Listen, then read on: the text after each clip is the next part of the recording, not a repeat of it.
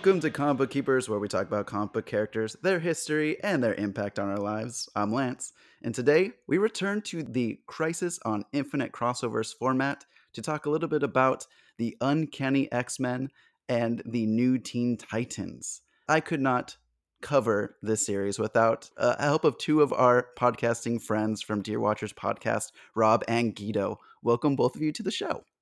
Hi. Hello. Thank you for having us. Yes. The real question is, are you the Teen Titans or the X-Men? So that's the real question. That's such a hard question. When we did our top 5 comic book teams episode not too long ago, both Chris and my favorite team was the X-Men. But if I were to have to choose a TV show, like an animated series to just throw on and watch throughout the day, I would pick the Teen Titans. It's a hard choice. How about both of you? Yeah, I'm an X-Men person through and through. Though in this issue, I think I'd be okay with being on the Teen Titans side of things. So. Right. Yeah, I have to confess, I've never even read the Teen Titans before reading this. I've seen the little bit of the TV shows, so I was definitely an X-Men person. But I agree with you, Guido. After reading this, definitely Teen Titans. Both teams are just so much fun, and there's reasons why they got mashed together, which we'll get into. Mm-hmm. But I knew that when I knew I wanted to do a crossover with both of you specifically in this format because your show is so catered to doing these multiversal or omniversal storylines, if you will. So could you tell our listeners a little bit about what you do over at Dear Watchers? Sure. Yeah. So we are a multiversal or omniversal podcast. So we started off about a year and a half ago. We're up to episode 70 something. And we started off covering Marvel What If stories and really tackling the stories that might have influenced that alternate universe, then that alternate universe itself, and then what might have come after. But since then, we've really expanded to also focus on really any alternate universe. So we've tackled Elseworlds. We've loved talking about amalgams, which is a great crossover, perfect for today's episode here. And then also into creators as well, creator interviews, and really kind of talking about what influenced them, especially in terms of their love, hopefully, of multiversal storytelling.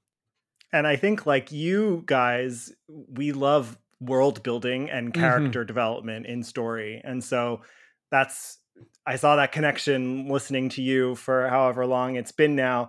And the fact that you do these sort of what if questions at times in your episode as a way of just exploring what it is about a character or a story that we love. And so that's, essentially the same thing we're doing. We're just doing it through universes and rules and canonicity and all of those cool things.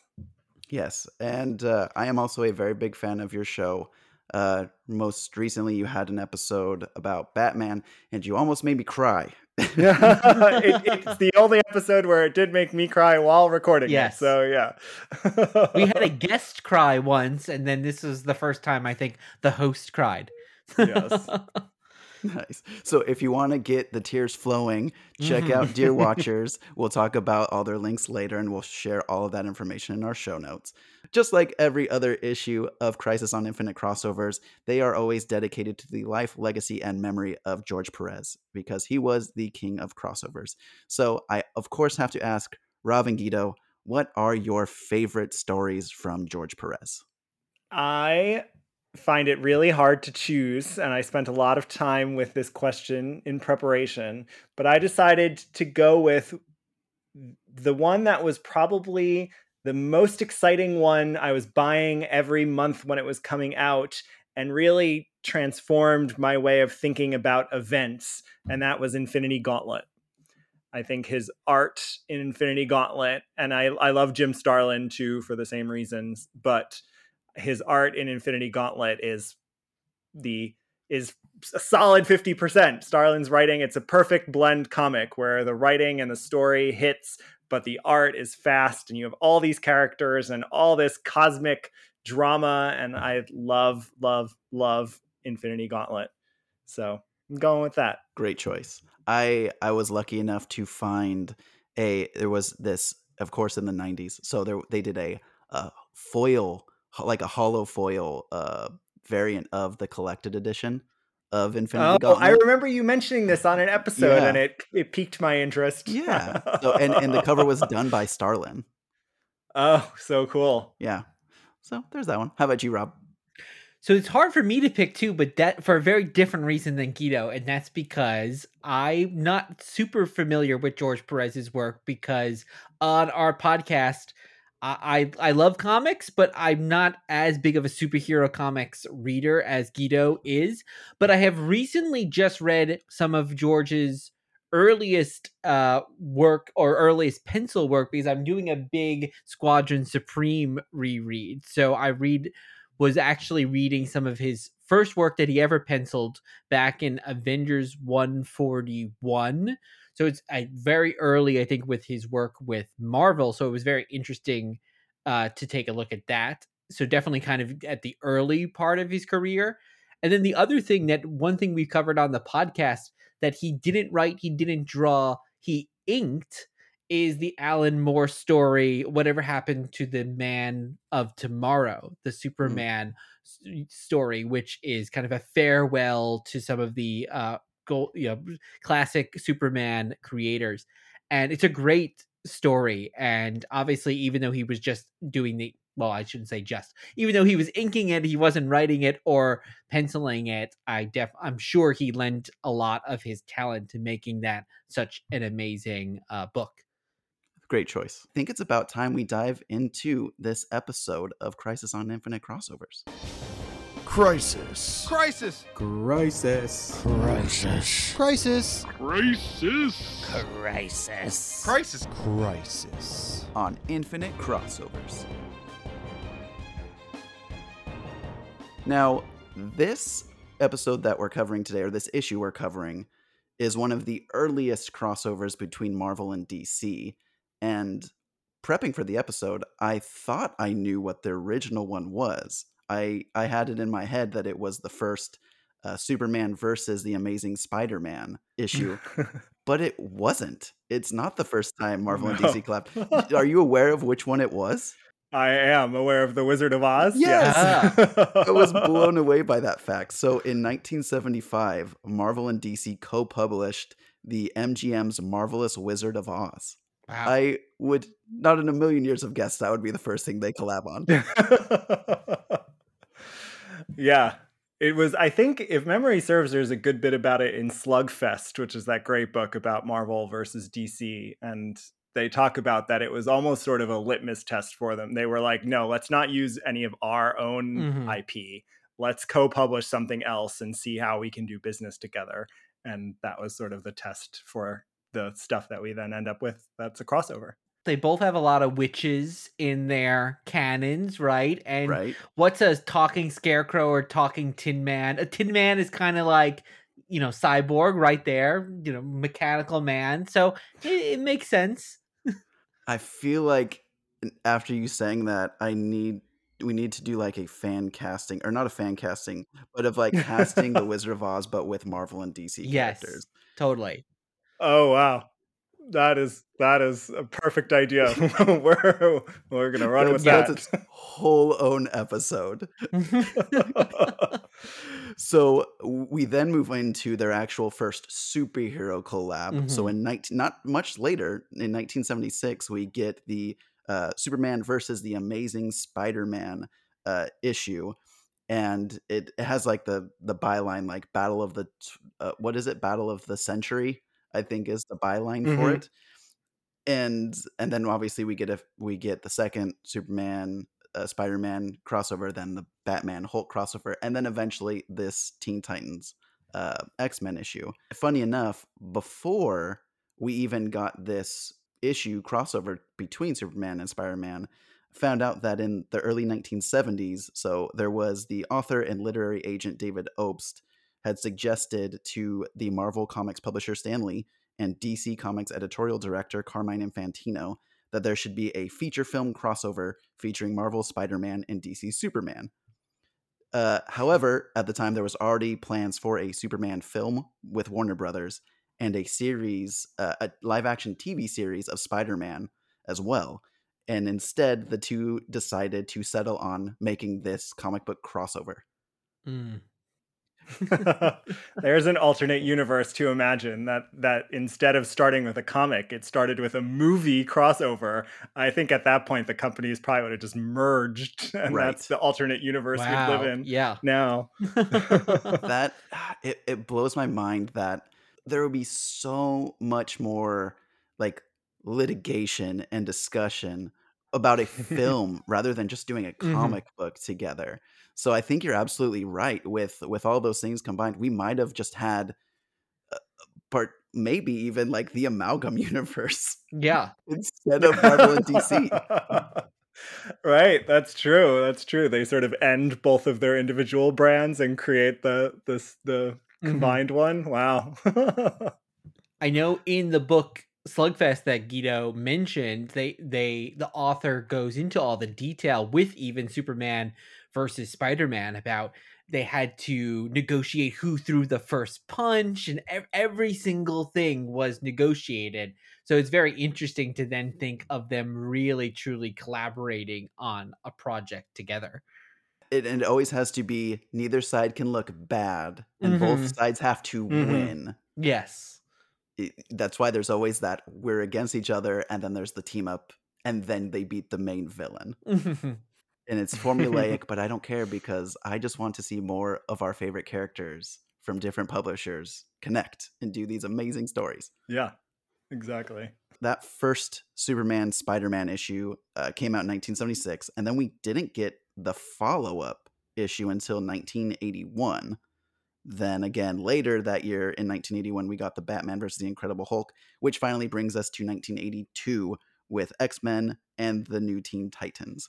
Now, this creative team is just pretty much all powerhouses. So we have the scripter, Chris Claremont, the penciler, Walter Simonson, the finisher is Terry Austin. We have the letterer, and I apologize if I butcher this last name, Tom Orzechowski. I believe that's how I say it. Oh, thank goodness. Colorist is Glynis Wein and Rick Taylor. Editor is Louise Jones, and who is actually Walter Simonson's wife. But I think that professionally she kept her last name throughout the books. They might not have been married yet then. Oh, okay. Because she does become Louise Simonson. So she does change her name at some point when she writes New Mutants and Power Pack and stuff. In Chris Claremont, I have this collected edition that I was reading it from, and in Chris's introduction, he does talk about them being married at their house. So I think they were married, but so maybe she hadn't changed didn't change her name professionally yet. She does ultimately, so that's interesting. Yeah. And then just finishing out that team, Jim Shooter was the editor-in-chief, and Len Wein was the consulting editor. And then we also have Marv Wolfman and George Perez, who were part of the like collaborative creative team. They were, how would you describe them? I'm trying to think of the right word. In terms of their work on this issue, because they created Teen Titans, of course. But on this issue, it feels like they were maybe being consulted, since you and I learned about the sequel they were then going to be developing with them on as the team. So I'd say creative consultants, perhaps. Right. So we have, that's exactly the word I was looking for that I could not think of. So they were consultants on this issue. Now we kind of get into the dynamic of really what went on behind the scenes while creating this issue. And I'm assuming, Guido, I'm assuming it was you that sent me those issues. So could you talk a little bit about those fanzine magazines that gave us all this additional information about the series? Yeah, well, the two places that I consult for pretty much anything I want to learn about are either some of the vintage fanzines, and one of the biggest is Amazing Heroes. And so there's an issue of Amazing Heroes from 1984 that is a feature all about Teen Titans, but has an interview with Wolfman and Perez, and they talk about the sequel. And then I also look at the Tomorrow's publication back issue, which is all about the Bronze Age. And they did a team up issue back in 2013 that has a feature where they talk to Chris Claremont about his writing and work on this and how it came about. There's some really interesting information that comes out about this series. So, considering the fact that Amazing Heroes 50 came out first in 1984, maybe we dive into the information we get from that one. Great. So, we find out that during this time period, you had Marvel, who was in charge of the Superman Spider-Man crossovers. Then you had DC, that was in charge of the Batman Hulk crossover. And so the creative deal that the companies had would mean that they would just flip-flop between whoever would be the creator as far as if they would be at Marvel and DC. So with the Uncanny X-Men New Teen Titans crossover, it fell back over to Marvel. We ended up having Chris Claremont being the person tasked with writing this particular issue. It was in the office of Louise Jones that they were discussing kind of the general plans or layout for the issue that would come to terms. And I really liked something that he said in that, with Claremont, is he likes to start stories with a visual. So this is Chris Claremont. For me, stories often start with a visual image, a core element from which the rest of the tale organically grows. In this instance, I knew from the start that it would be the vastness of the celestial stage at the end of everything, so far from what we consider space that what appear to be stars scattered few and very far between overhead are in reality whole galaxies. In the heart of that darkness flares a light, but flare is a weak word for a moment that should rival the first primordial spark that ignited the first star to blaze in the heavens when the universe was born. A light that coheres into human form, a creature of terrible beauty, an archangel made flesh, who demands imperiously, who summons Dark Phoenix, to be answered attitude for attitude by a giant of a being who considers himself her match in every respect. I, Darkseid. Ooh, that's a good first image. Beautifully.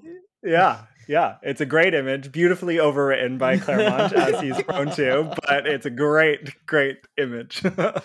And if you would help me, who just happens to be walking by when this conversation is had? Well, that Walt. would be Walt. Yeah. Yeah, so we have Walt Simonson that just happens to be walking by, and he hears Darkseid, and he pops his head in and basically just says, did I hear Darkseid?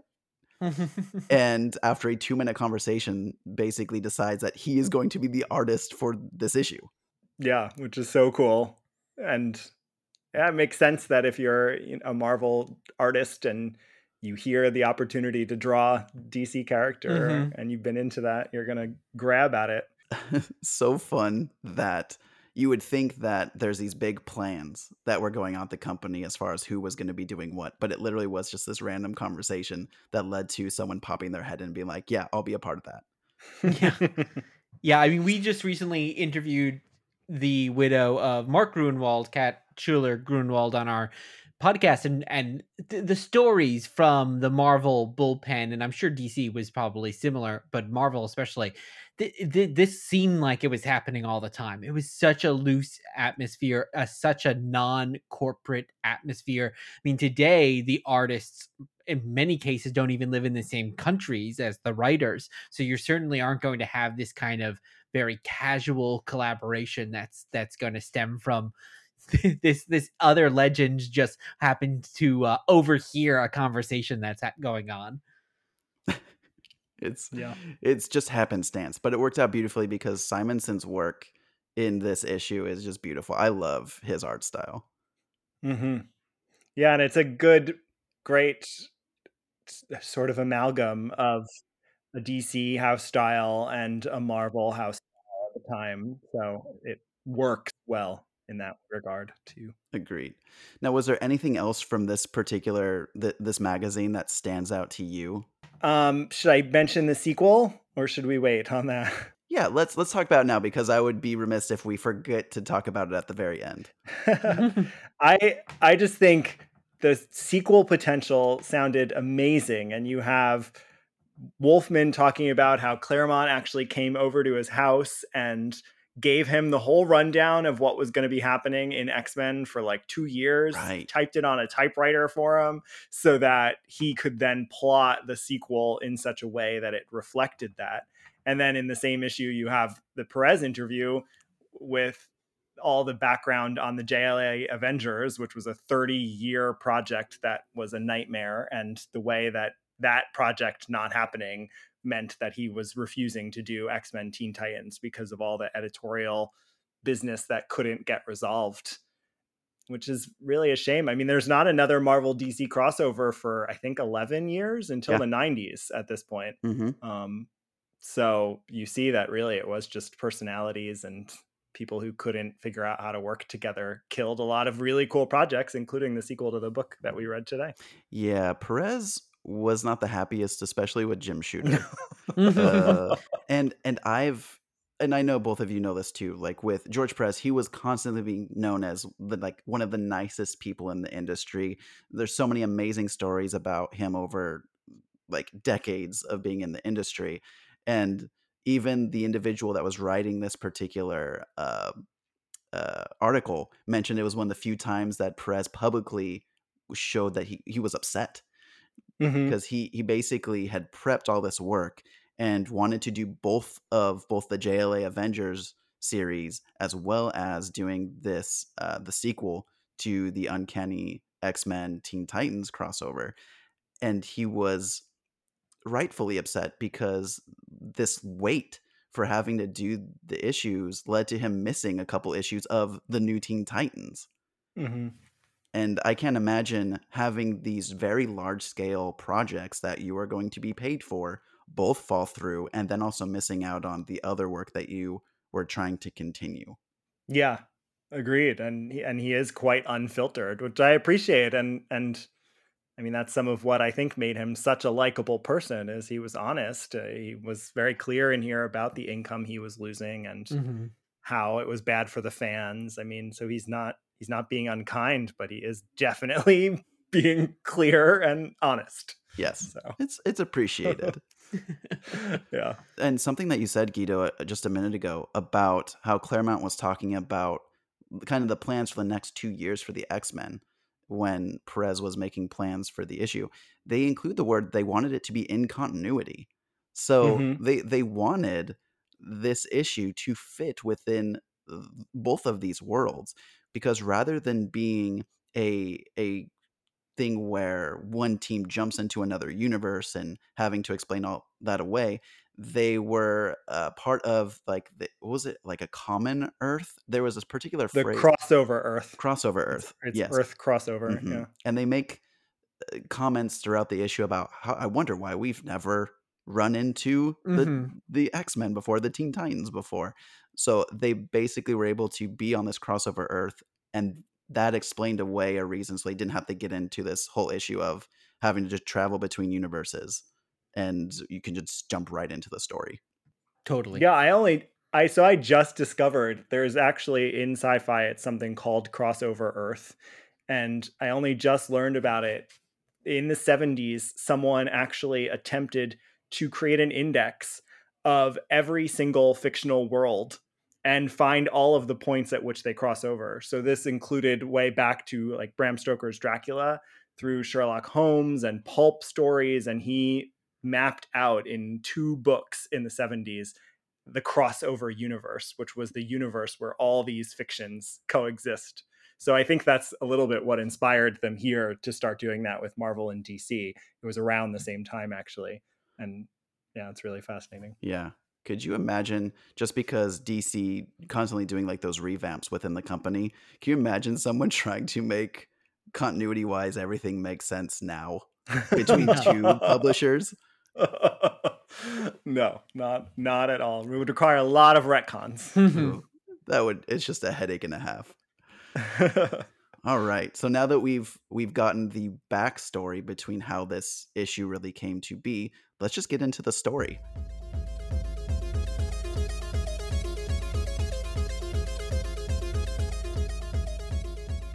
basically Darkseid has some kind of grand plan to turn Earth into another apocalypse. I think that's what he's always trying to do, right? So he one of the ways he wants to do that is by resurrecting the Phoenix Force. So he is trying to resurrect, Jean is dead at this point, resurrect the Phoenix Force, and Professor X is kind of sensing this somewhere, and we basically have the X-Men and the Teen Titans who are kind of put together. We don't have, Lance, what you were kind of saying before, and we can talk about this further. We don't have that classic scene where, okay, we're all going to battle now, and then we're going to be friends. They're kind of always, from the beginning, kind of working together. There's some suspicion on the part of the Teen Titans, but that's kind of quickly overcome, and the Darkseid is able to resurrect the Phoenix Force, but really we have our two teams kind of working together, and it's kind of almost that love saves the day almost, because it is the memory that Scott Cyclops has of Jean that kind of is able to repel the Phoenix back into the into the universe, past the source wall, source wall, and Darkseid be defeated. And Deathstroke the Terminator's in And there too. Deathstroke the yeah. Terminator's in there. He pops up. Yeah. I just never imagined Deathstroke and Darkseid teaming up. Yeah. No, agreed. Especially when Darkseid is resurrecting Dark Phoenix. What the hell does he need Deathstroke for? Yes. Well, and Deathstroke keeps talking about that Darkseid is paying him. Does Darkseid have cash? Is this apocalypse money? I don't know if it's good on Earth. I was a little confused what Deathstroke's getting out of this deal. Yeah, I don't know if that the monetary exchange will be in Deathstroke's favor. So we open on this issue with this great kind of a splash page showing the wall, which is one of a Kirby creation. So this wall that basically stands at the end of the universe, and behind it is what is beyond. There's so many different explanations for what the wall is that I also kind of confused myself when I was doing research for the episode. But you can imagine that it's just what is beyond this universe. And to get really what he wants, Darkseid has called upon Metron and his Mobius chair to basically blast through the wall in order to put things in motion in order to resurrect the Dark Phoenix. Yes. Do either of you know why the wall needed to be pierced for the Dark Phoenix to come back? I guess because she's dead? That's how I made sense of it, because the source wall, like you said, everything beyond it is beyond the universe. So if we assume that the Phoenix dead is beyond, then he has to sort of break the wall, enabling him to resurrect her. Okay. That's how I interpreted it. I went into it being very surprised, because when they're talking about this wall and Metron there, I thought the wall was going to be the wall between the two comic book universes. And Guido, you and I are watching His Dark Materials right now, and I thought it was going to be that kind of thing where, you on that show and in those novels, you have the wall that's separating the two worlds. So I thought, oh, that's why we need the chair. It's going to bring down this. So I was very surprised when, oh no, we're really not going to get into in depth. We're going to have this kind of, as we were talking about, exist on this common Earth instead.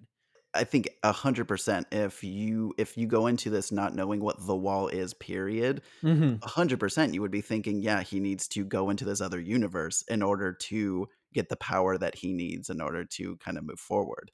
I found it so funny that as soon as that ends, like, we see him go through the wall, and then it just jumps to the X Mansion, and the first thing we see is a fastball special between Colossus and Wolverine, which is one of my favorite things to see, because I know for a fact Wolverine hates it every single time. Well, and I love that whole interaction, because that's also where Xavier's telling him to, for the umpteenth time, call me Professor, because he called him Charlie, and then he says, "Sure thing, Chuck." So it's a whole great opening with the voice of the X-Men. Obviously, it's Claremont, so he's got it down. Yeah, Claremont had so much fun. You can tell he had fun writing this issue because everything's very witty, it's fast paced, and I had a smile throughout this entire issue because there's so many like interesting elements thrown together. Yeah, and even when there's elements that are confusing, like even that splash page is kind of confusing, but because it's Walt Simonson's art, it's really cool to look at. Right. Mhm. Like I have no idea what's happening in it. I don't fully understand what the wall is and who's where, but it's so cool to look at. So Yeah. it doesn't matter. Yes, art can save so much in a comic. Mhm. Well, and even Metron goes through, and then his chair will wind up playing a huge role, but then he isn't there. He only kind of emerges at the end, very Uatu like, to kind of put a coda on the issue. So I don't know where he went after he went through the wall, because his chair kept going apparently. I wonder if we would have found out more about Metron's journey in the sequel. Yeah, I'm gonna assume because since it ends, doesn't it end with a end question mark? No, I guess I made that up. It's just ending has with the that feel, teaser yeah. of Mhm. Metron. You've been reading yeah. too many what ifs. Yeah, exactly. I placed the end question mark at there. That was not there. Yeah. So we have still at the X Mansion. They're done with their training for the day. Everyone's trying to sleep, and we start to get these nightmares between the various members of the X-Men, and they're seeing their former friend and ally Jean, who has passed away after succumbing to like the Phoenix Force and basically obliterating her out of existence. And we have Kitty Pryde falls through the floor. Everyone wakes up because everyone's concerned about Kitty because she's the youngest X-Men, which they make it a point to say multiple times in the issue. And the interesting thing is then it jumps over and then we start to get the new Teen Titans that are also having a couple of these nightmares. Specifically, Raven starts to have a nightmare. And as she's explaining it, Starfire, for some reason, knows exactly who the Dark Phoenix is and immediately like jumps on to Gar because he starts turning himself into a phoenix. Mhm. Well, and she knows the Shi'ar because she knows the backstory with the Shi'ar. I think it's the first moment that just does the crossover Earth thing, that just immediately says to you, like, no, they coexist. Mhm. Yeah. And Yeah. so it's a cool moment. It takes you by surprise. And then we start to get like there's a parademon attack that starts to happen, and so you get the more of the DC characters, they encounter it, and then we're introduced to Ravik the Ravager, who I didn't know anything about before this issue. No, I did No, not know. Neither do I. Is there something to know? No, Oh, yeah. no. It seems like he's like the second in command to Darkseid in this issue, but he's like a bumbling fool because he keeps messing Yes. things up. He Yeah. reminded me of the henchmen on Power Rangers. Like they, Mhm. Rita Repulsa or Lord Zed always Yes. had the main ones who looked really scary but could never do anything, and that's kind of how I got him, or a Bebop and Rocksteady kind of vibe, right? Yes, the bumbling henchman is basically what this character is throughout the series. And then we have Robin, who is out on a mission, encounters Terminator, or the Terminator. They don't even refer to him as Darkseid in the issue, right? He's still just the Terminator at this point. Mhm. Oh, Deathstroke, you mean? Yeah, or sorry, Deathstroke. Yeah, he's still just the Terminator at this point. Yeah, that's true. Yeah, if there had it been the one reference, the one time where they say that it's Slade Wilson, Deathstroke, the Terminator, I was thinking, wait a second, this looks just like Deathstroke, because I hadn't been as familiar with the backstory with that character that they kind of then phased that nickname out for, I guess, obvious reasons, even though Yes. he predates the James Cameron Terminator by years. Mm-hmm. Yeah, that's a very interesting side story about that whole encounter. At this time where you find out that Deathstroke is working with Darkseid because he tells Robin that's a parademon, and then it just kind of evolves into this, here's our master plan, but of course I'm going to knock you out, but I'm not going to kill you, Robin. never gonna kill you. I never want to deal with you, but I won't take you out. And then Robin's passed out, and then the Teen Titans go to find him and kind of explain really what is going on. After this encounter, once the Titans have regrouped, they end up going to the X mansion, and they immediately start attacking Professor Xavier, who is half asleep. It kind of, the reasoning for it is Starfire wants to put an end to the Dark Phoenix and knows that the X-Men are tied to the Dark Phoenix, but without kind of even going and asking questions, she just straight up tries to attack Professor X and is immediately knocked out by his power. Yes, but then we get all the other Teen Titans who come in, and they use actually, a Cyborg uses his white sound generator, which just sounded like a white noise machine to me. That's what we sleep with. The only super powered that he's able to knock out Professor X. Who knew you only needed a toy that puts babies to sleep to defeat Professor Xavier? And so you have this battle, and then out of nowhere you get the Apocalypse henchmen and the Shock Commandos go into the mansion because their job is to collect the members of the X-Men for a very particular task that we know is going to happen later in the issue, but you don't know what's going on at this point in the story. And they start to defeat and collect the different members of the Teen Titans along with Professor Xavier, but they keep confusing members of the Teen Titans with X-Men, so they think Cyborg is Colossus. Yeah. It's kind of funny, this mistaken identity that's going on. Yeah, it is clever. And our bumbling henchmen will say at one point, well, they all had the same powers. And I was like, well, do they really? Because I don't think there's a giant metal, well, you could say maybe Cyborg is Colossus, but then, yeah, who is there's a fast one, which they even have to say for Kid Flash. Oh, he just joined the team. Yeah. Well, they say that. They say like, oh, the tapes made no mention of him. Yeah. So they are acknowledging that some are parallels, but some are not. Yeah. So they're not that smart. No. Right. They're all defeated, but Gar is able to kind of stay on the sideline, and then he uses his power, but it's really stretching what his power is to make himself look like one of these commandos to go through the boom tube to follow along with his friends. And the reasoning behind him being able to change his form to make him look like one of these commandos is because they're not human. So he can make himself look like it, even though he normally just turns himself into an animal. Yes. So good times. But he's still a bright green version of one of them, which will actually play a plot point, strangely enough. Yes. And so we go through the boom tube, and I want to know what both of you think about this, because I thought it was so strange.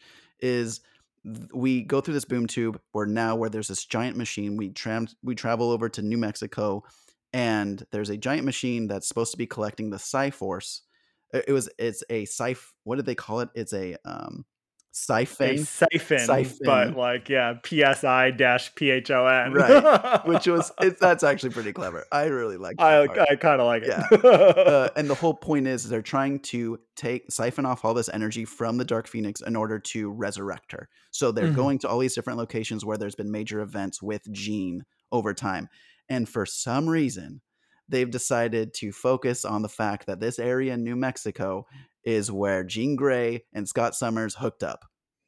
Yes. I think it flat out says it had sex. Oh, it says Scott Summers and Jean Grey consummated their love.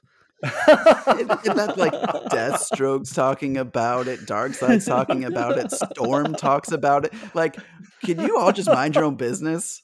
Like, you don't need to know the location of where they consummated their love. Yeah, it's a very Claremontian inclusion there, just to sprinkle in a little bit of sexy time. Right. But yes, of course, the place where they consummated their love is where the greatest amount of Dark Phoenix energy exists, or the energy related to Jean at this point is in this specific area. And we learn that this gigantic machine that was created is to house the members of the X-Men to draw out the memories of Jean in order to help get enough energy to then resurrect the Dark Phoenix. And at some point, the Terminator uses a fear ray on the X-Men. Yes. Yep. It's got a fear ray. And one thing that's interesting that Deathstroke / the Terminator is always saying, he's always calling Darkseid the big man and stuff like that. And they haven't ever used Darkseid's name up to this point. And we actually, even though he looks like he's always got the Darkseid silhouette, he's always in the shadows. So I'm wondering if they were trying to keep it kind of a secret until his big reveal, even though it's very obvious. On the cover, so I'm gonna. I don't know, but then why would they not use his name, and why do they always keep him in the shadows? Because when we do finally see him, it does feel like it is like a big reveal where he says his name. I was thinking, do maybe Marvel fans not know who he is, so they were maybe playing with that? What do you both think? I think you kind of make a point, because when Kitty sees the Nightmare, she also sees him, but you don't see like his full silhouette. You see his like very bright teeth in the shadows. So I'm wondering if there was a plan to make it like to be this later reveal, but then they're like, no, he's the main villain. Put him on the cover. We need to sell sell issues. Put the big bad. Yeah, and we often know, right? Especially probably then covers.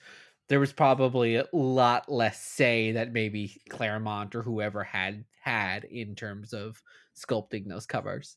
Right. It probably came later in production too. So. I do love the wraparound cover though. It's fantastic.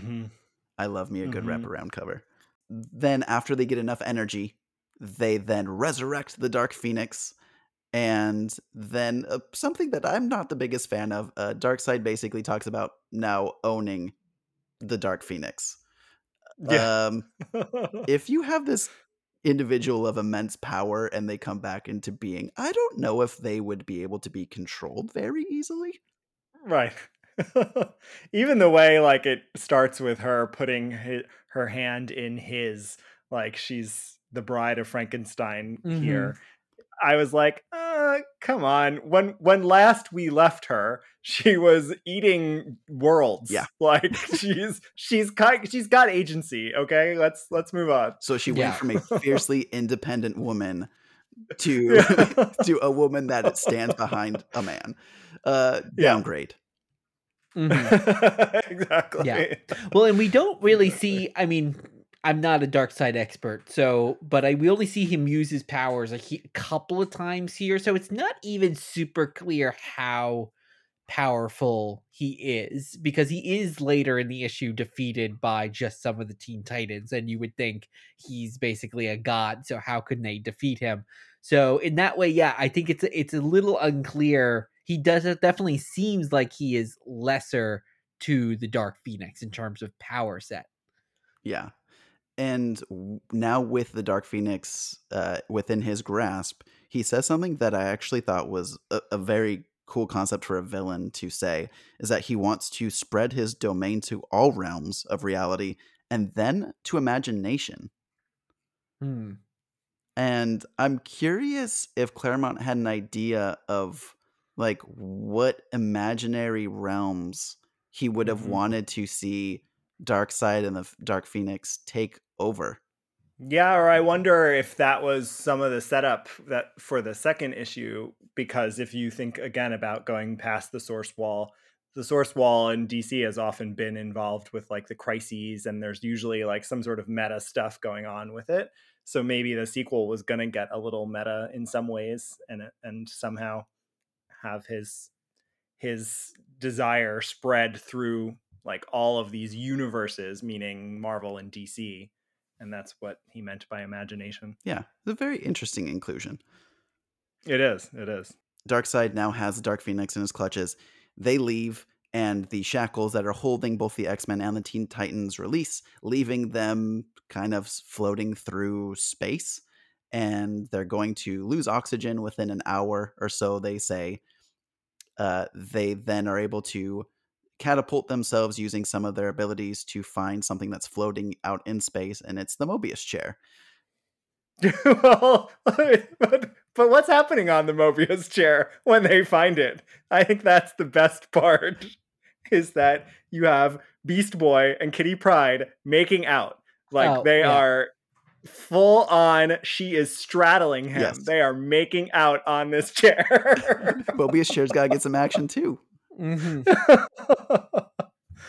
It's ridiculous. Yeah, there's a lot of, we going back to sexy time. Yeah, there's a lot going on there because then Colossus is getting jealous of Kitty, and then he speaks in Russian so that that he gets kissed by Corey. Starfire kisses him, but to absorb his ability to speak Russian, not just to like kiss him. So yeah, there's definitely that Claremont, I'm going to inject a little bit of sex, even though the fate of the entire universe, real and imaginary, is at stake here. There's still time for everyone to flirt with each other. And kind of creepy though. At this point, isn't Kitty still a teenager? Yeah. Yes. Oh yeah. Yeah. She's probably still canonically 14 or 13 or 14 as she is when she starts on the team. Right. And how old is Colossus? Yeah, he's of age. Yeah.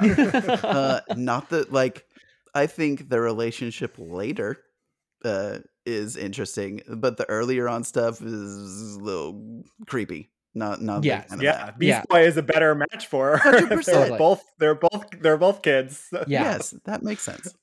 And Gar, I think, throughout this whole issue is my VIP. I think he's just got some great lines, and even here when he's a really, he lightens it up because some of the, I think if I had one drawback of this is that some of the characters like Storm and Dinah Troy really get almost nothing to do. Like they're almost background characters, but he definitely is able to liven this up a lot. Yes, 100%. And so it's while Kitty and Gar are in the chair doing what they're doing that Kitty says, I just want to be home, or I just want to go home. And then the Mobius chair disappears. And then it reappears and they're like, what in the world just happened? And then this plan goes into effect where Gar is going to turn into a giant version of Lockheed, which I found very fun. Yeah. Which Lockheed didn't even exist as a real entity at this point. He's still the fairy tale version, which is why Colossus says, like, oh, I thought Lockheed was our secret little thing, because it's the fairy tale Lockheed. We haven't met the dragon Lockheed yet. Oh, that's so cool. I didn't know that. It's a Claremontian Easter egg, of course, where you have to read every single thing he's written in order to understand it. Right. So the way they work around all of them being able to be teleported is Gar turns into a giant Lockheed, holds the chair in his claw, and then everyone else gets on top of Gar, and then they're able to teleport, and they go to New York City, where the Philharmonic concert is actually going on at that time. Yeah. In Central Park. In Central Park. With fireworks. And like millions of people. But yeah, luckily the story then quickly changes to they go deep underground, because that is where the nefarious plans of Darkseid and the Dark Phoenix are occurring. So getting away from where the majority of the people are, they go down there, and then we get another encounter with the Terminator and the Commandos versus our heroes. I actually didn't know this. So Starfire is using some attacks, and they call it that it's stellar energy, and it actually makes Jean, so Dark Phoenix, stronger using it against her. Which I honestly had never even thought of, like, what type of power Starfire had. I just know she shoots beams. Right. But I guess it's in her name, Starfire, and I guess if Dark Phoenix gained energy by eating stars, then it makes sense. So we get Dark Phoenix. She creates a hell pit, and then is going to send a Phoenix bolt to strike the Earth's core, then starting this change of the Earth into the new apocalypse. Yeah. The plan is really convoluted, I have to say. Yeah. There's even a diagram of the bolt going in. Yeah. When you have to include a diagram into your plot line, it might be a little bit out there. The cool thing, though, is Dark Phoenix actually gives a name to this new team. She calls them the X-Titans. Yeah, which sadly they then don't use in Amalgam. They No. make them JLX. Right. They should have been X Titans. So there's the big old fight, and then we have Professor X and Raven on the Mobius chair. They attack Phoenix with essentially the power of love. Mhm. So we have Raven, who cares for all of the members of her team, wants to protect them. You have Professor X, who is more or less the father figure of all of these younger mutant heroes, caring about those individuals, and then sending this blast into the Dark Phoenix, which then kind of throws her off her game to the point where she might disappear from this realm. Yeah, and I thought it was a really smart choice to use Raven in that way, because they even talk about here the comparison between her and the Phoenix of this half good, half bad quality, and they're both birds even. So they have that kind of strong connection. So I thought it was like, oh yeah, this makes a lot of sense. Yeah, it even terrified Raven because she said in one of the encounters with Phoenix is that she felt like Jean was almost able to turn her evil. There was this fear Yeah. of that the Dark Phoenix would be able to essentially jumpstart that component within her that is more of her father Trigun, and that thus turning her evil, which she has done before in the comics, and it was just this great fear she had. But then it turns to she uses what she was most scared of against the Dark Phoenix, showing that she did have so much care and love for those around her, and that's what is more or less the catalyst for the downfall of the Dark Phoenix in this story. Yeah, that's a cool detail to Raven you're adding that required, obviously, Claremont either talk to Perez and Wolfman about this issue, or he just read all of Teen Titans to prepare, but he found things in those characters that he hadn't been writing to pull out to make them really important to the story. So that's a great point about Raven.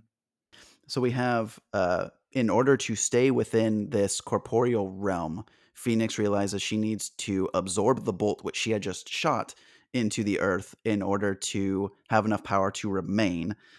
And after she does that, she learns that it's still not enough, and so she starts to target a particular individual, and that's going to be Cyclops. And she kind of does this downward spiral into Cyclops, and then we get a really interesting like Phoenix Force Cyclops. Mm-hmm. Yeah, a very like Avengers versus X-Men when Cyclops is the Phoenix. It's very cool. I loved that panel, and seeing it again, I had not remembered it was in this. Neither did I. And it's funny because I feel like the design is, like you just said, is very similar to that storyline we get years later down the line. Yeah. 30 years later. So yeah, it's very cool. Mm-hmm. During all of this, Darkseid is obviously losing his mind because the individual that he needed to take care of his plans is no longer listening to him and is kind of going off script. And so Darkseid starts to go after the Teen Titans, and Starfire is able to cover the eyes of Darkseid and use her powers to nullify the what is it called, unless they don't call it the Omega Stare, they call it the Omega.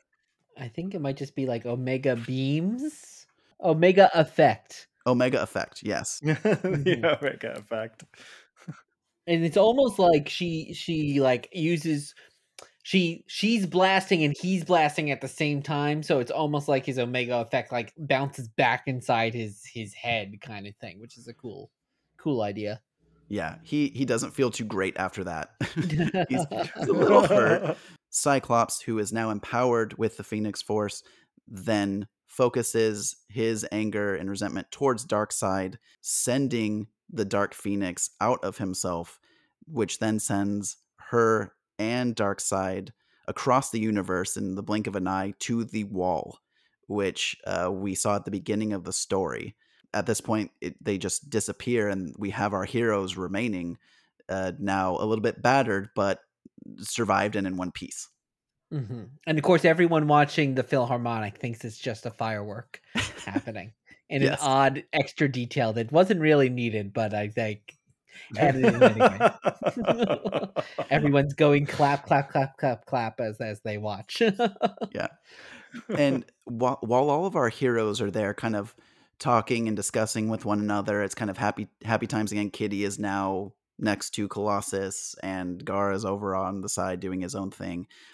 But you have Gar also talking, and at one point he brings up amalgam. He says amalgam in this issue, Mm-hmm. which doesn't happen until 1996. But I think it's so fun that in this world where you have quite a few of the X-Men Teen Titan characters that will later kind of become an amalgamation form, they're here together, just throwing that in there. And I don't know if that was intentional or just happenstance, but I thought it was a very fun detail.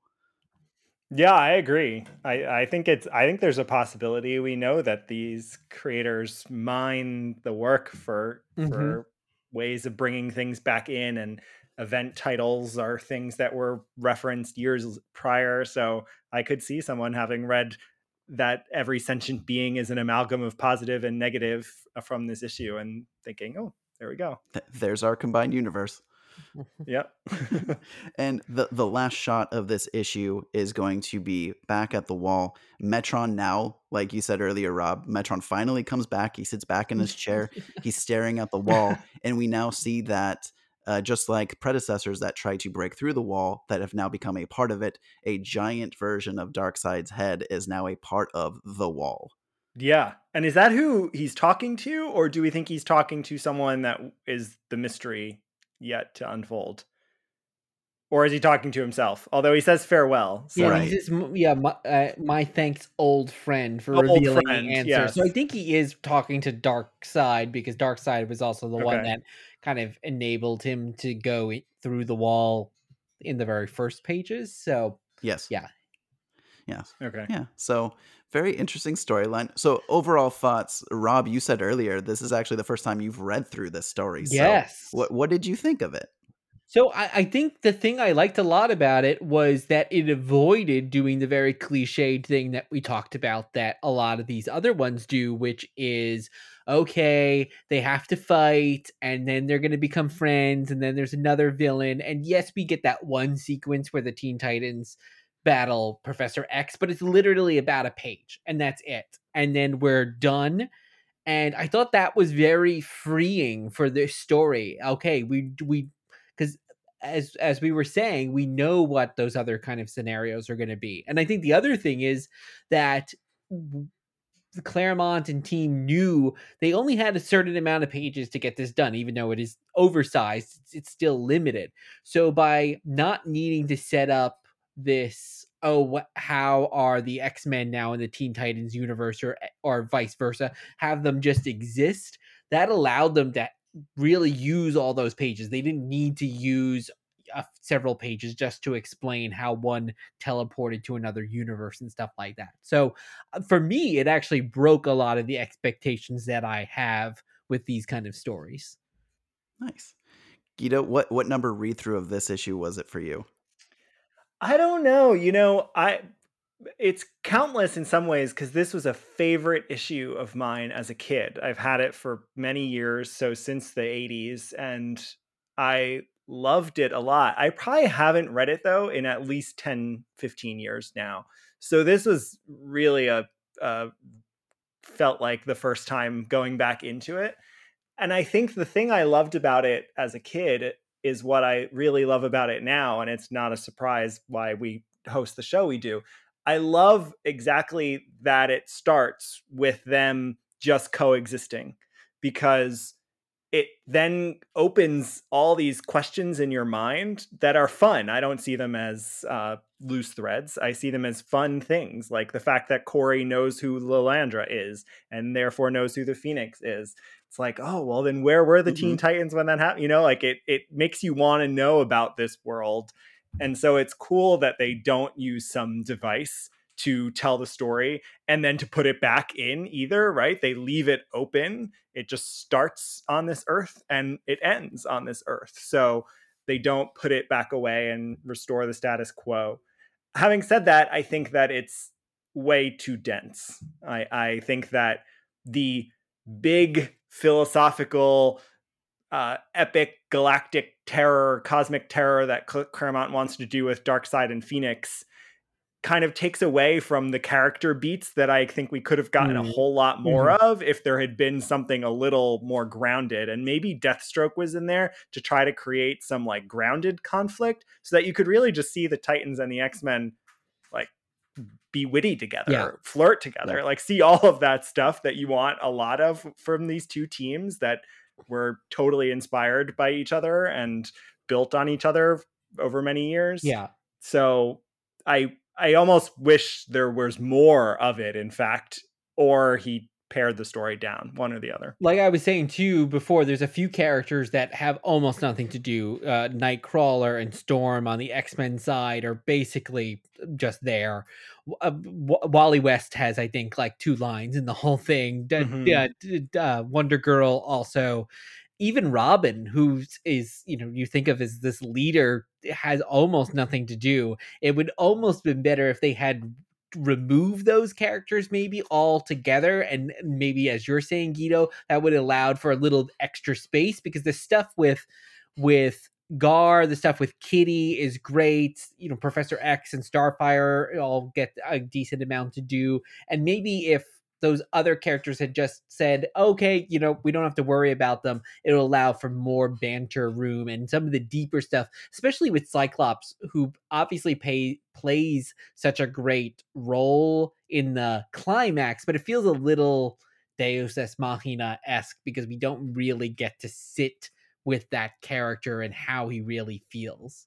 Yeah, I found myself less seeing a lot of these characters having an individual moment, and it was more of I felt like I just experienced the X-Men and the Teen Titans going through something together. It felt like entities versus individuals. That's true. Yeah. And this comic in particular holds a special place in my heart because this was the first Marvel DC crossover I ever knew about. I was getting back into comics, and I went to my local shop, and I was just flipping through their single issues, and I saw this, and I loved X-Men and I loved Teen Titans. And so it blew my mind that there was this crossover between the two of them. So I love the art, and as dense as it gets, I can't help but to smile with many of the elements in the story. It's just, for me, it's just fun to return to kind of feel that excitement that I had when I first found it in the back stock. Yeah. Well, and the art, I mean, we've talked about it a bit, but the art and that cover that you mentioned are so good. They're great. It's great action. It's great with all that cosmic stuff. And then all the characters look like the way you'd want them to look. Right. Whether you're a Titans fan or an X-Men fan, I think you get this era's, at least, version of those characters perfectly. So it's so well done. Yeah. Is there anything you haven't said about the crossover that you'd like to throw in right here at the end? I want that sequel. Seriously. I'm still open to it. So I know that we'd have to see if there's an outline somewhere and get someone to write it, but I think the sequel would be great. Oh, I was just going to say, did we mention what the sequel was? So it was supposed to be the Brother Blood and the Hellfire Club are going to team up versus the two teams. Yeah. I think the thing I could see more in a sequel or even a spin-off is actually going back to Kitty and Gar. I think they have a lot of chemistry, and it reminds me of in the Amalgam universe when Robin and Jubilee get together and they have a lot of fun. And there's something about these younger characters that are a little bit more irreverent than their older counterparts, and it's just fun. And as soon as you go, oh, Robin and Jubilee, makes complete sense. And here also, it's one can go through walls, one can change into something else. There's almost a combination there in that they can both be a little inaccessible in that way, and being the younger person on the, well, I guess all the Teen Titans are younger, but Gar even reads even younger than the other one. So I love to see just a spin-off with those characters. That gives me idea that now I want an issue with Gar, Kitty, Robin, and Jubilee on a double date. Yes, and totally. And just whatever mayhem that would ensue with that double date. I need it. Yes, please. Oh my gosh. Well, it has been an absolute pleasure to have both of you on here. So, how about you just let our listeners know where they can find you, your podcast, as well as on social media? Yeah, well, our podcast comes out every Monday, and you can listen to it wherever you listen to podcasts. Yeah, Dear Watchers, that's DEAR, Dear Watchers, and we're on all social media as Dear Watchers. One word. Perfect. I strongly recommend everyone listen to the show. It's one of my favorites to throw on. I am a big fan of crossovers and multiversal, omniversal stories, so Dear Watchers is the perfect place where I can get my fix if I haven't gotten a multiverse story in a while, so can't recommend it enough. Thank Thank you. It's time to close the book on the Uncanny X-Men and the New Teen Titans, so until next time, this is Lance, And this is Rob. This is Guido. reminding you that just like our love for George Perez and his career, the crossovers are infinite.